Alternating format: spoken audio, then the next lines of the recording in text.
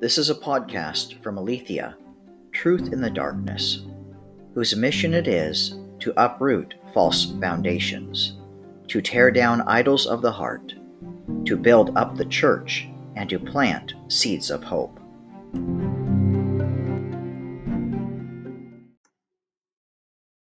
First, before you hear this blog, or podcast, I should say, you must know that I am convinced the cross is enough, and you cannot out-sin the cross of Christ. And realize that what I am saying is that pride is the result of not depending upon the cross and instead adding yourself to it or going back to yourself for salvation. Pride and compromise go hand in hand as they are the result of not depending on the cross any longer, or forgetting that, quote, you had been cleansed from your former sins, unquote, 2 Peter 1:9. So everything you hear has come from the Word of God and is pertaining to the last days. I personally see these things coming about increasingly in the church in America, so I am sharing them with you. I believe that only when we open ourselves to compromise and pride by putting ourselves above the authority of God's Word do we begin to lose discernment. And it is this lack of discernment that opens the door for more compromise and eventually decreases a Christian's ability to discern between good and evil, truth and error, God and self. And this becomes a cycle until a Christian no longer cares and ends up hardening their heart without even realizing it, because the process was so slow. Let me begin. Now, the Spirit expressly says that in later times some will depart from the faith. 1 Timothy 4:1. Paul says, Luke, the beloved physician, greets you, as does Demas. That's from Colossians 4:14. Later in Paul's last letter, during a time of great tribulation, he says, For Demas, in love with this present world, has deserted me and gone to Thessalonica. 2 Timothy 4:10. John said that anyone who loves the world cannot also love God.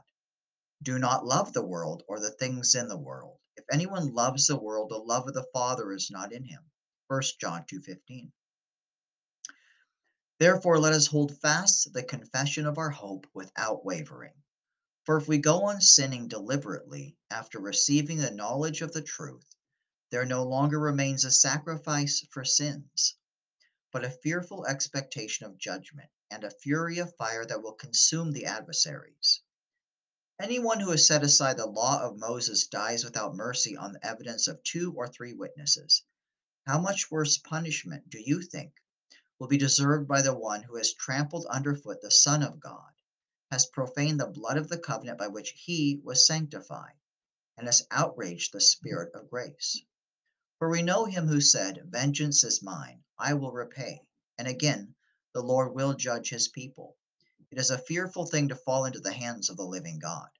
Hebrews 10:23a and 26 through 31. Did you notice the individual above has been sanctified? I know you know these verses. I also know that the majority of American Christians do not believe what they plainly say. But do you know why? It is because their soteriology, or theology of salvation, have been skewed by placing a certain idea or lens over other passages of Scripture that deal with salvation issues. For instance, if we read, If you confess with your mouth that Jesus is Lord and believe in your heart that God raised him from the dead, you will be saved, without understanding the meaning of that statement, then we will not know what it means. If we keep on confessing and keep on believing until the end, then we will be saved. Also, in the last days, there will be false teachers among you who will secretly bring in destructive heresies, even denying the master who bought them, bringing upon themselves swift destruction. 2 Peter 2:1. What master purchased them? Jesus, with his blood. For master is capitalized in the text. So, the straight A student is not threatened by a conversation about poor grades, right? The obedient child is not threatened by a conversation about the consequences of disobedience. In the same way, the child of God who knows the intentions of their own heart and its desires because they allow the Word of God and the Holy Spirit to examine them daily. They truly love the Lord with their whole self. They live in heaven and not on earth in their hearts and minds. That child finds no fear or threat when it comes to biblical warnings. Paul to Timothy in 2 Timothy says, I have fought the good fight. I have finished the race. I have kept the faith. This also means he kept himself in the grace of God by his faith. It is clear that Paul understood who it was that gave him the grace to be saved and who it was that does the continuing in faith or belief unto salvation. In the same letter, Paul writes, if we are faithless, God remains faithful. But if we, Christians, deny him, he will also deny us. There are plenty of biblical warnings regarding our salvation found in Hebrews, Jude, Peter, Colossians, Galatians, and Revelation.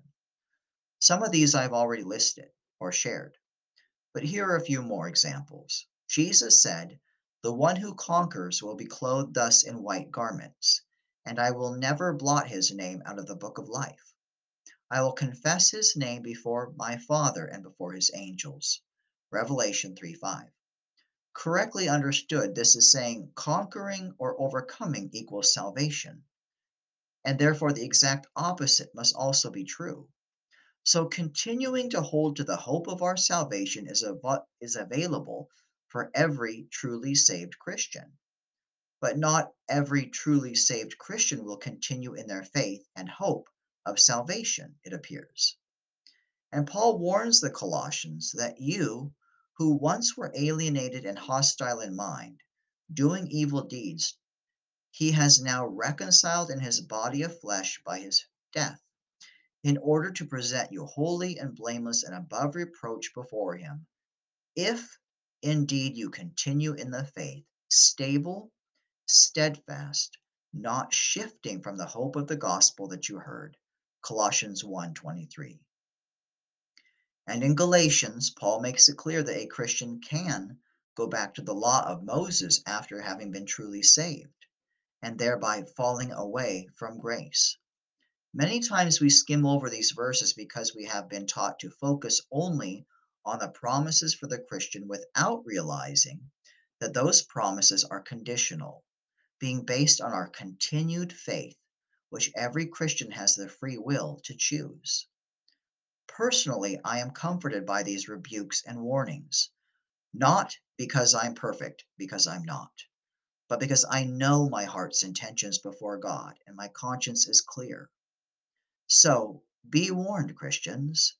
You may have believed something which the scriptures do not truly affirm. For instance, according to Romans 11, pride will cause a Christian to lose their salvation, or can cause them to. Since we, Gentile believers, are to be thankful for the Jews, since, quote, branches were broken off so that we Gentiles, might be grafted in. That is true. They were broken off because of their unbelief, but you stand fast through faith. So do not become proud, but fear. For if God did not spare the natural branches, neither will he spare you. Note then the kindness and the severity of God. Severity towards those who have fallen, but God's kindness to you, provided you continue in his kindness. Otherwise, you too will be cut off. Unquote. Romans 11:19 through 22. Notice with me the word continue and the statement continue in the faith when reading verses that have to do with one's eternal security. Also, a new convert being placed in authority in a church can cause them to fall, since he, the saved Christian, must not be a recent convert, or he may become puffed up with conceit and fall into the condemnation of the devil, meaning hell, because of pride. Pride is the most dangerous thing for a Christian. Pride causes compromise, and pride says, I can be saved and yet love the world at the same time. Pride also says those parts of Scripture regarding men and women and roles in the church and in the family don't matter in my generation. Pride also says God will be mocked, and he does not mean what he says. So read your Bible with new eyes and see that a Christian can become a non Christian through pride. Be warned. You might be thinking, wow, that was harsh, or where's the good news? I will respond by saying, if you do not already know the good news of salvation, then this podcast was not for you. However, most who read my blogs and listen to the podcast are very familiar with the good news. What I am doing here is reminding the church or Christians that the Word of God stands. It does not stand by our own beliefs or by our own interpretations or our own convictions. It stands alone. It stands apart. It is holy and true even when we disagree with it or when we cannot reconcile something. I have found that if I cannot reconcile something in Scripture, it is because I have misunderstood something else in Scripture. And I need to go back and re examine those passages in context. The Scriptures both encourage and correct us.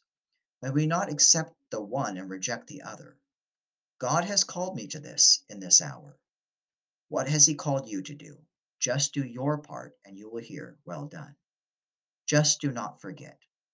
Pride and compromise both are very deceptive and costly. Therefore, as the writer of Hebrews exhorts, today, if you hear his voice, do not harden your heart. Note how to avoid pride and compromise. Keep short accounts with God and with others. Keep yourself in the love of Christ by allowing the Holy Spirit to search you and examine your heart daily. Keep in the Word of God daily. Keep seeking intimacy with Jesus with honesty and humility of heart. Be willing to admit your faults, to forgive, and ask for forgiveness from others when you're wrong. Humility before God and others is the key. Forsake this world and its ideas. Run to Jesus in full surrender and submission. Simply tell him you are willing to allow him his way in your life. Also, know that as long as you still want Jesus, he is still near you. Be encouraged now. Blessings.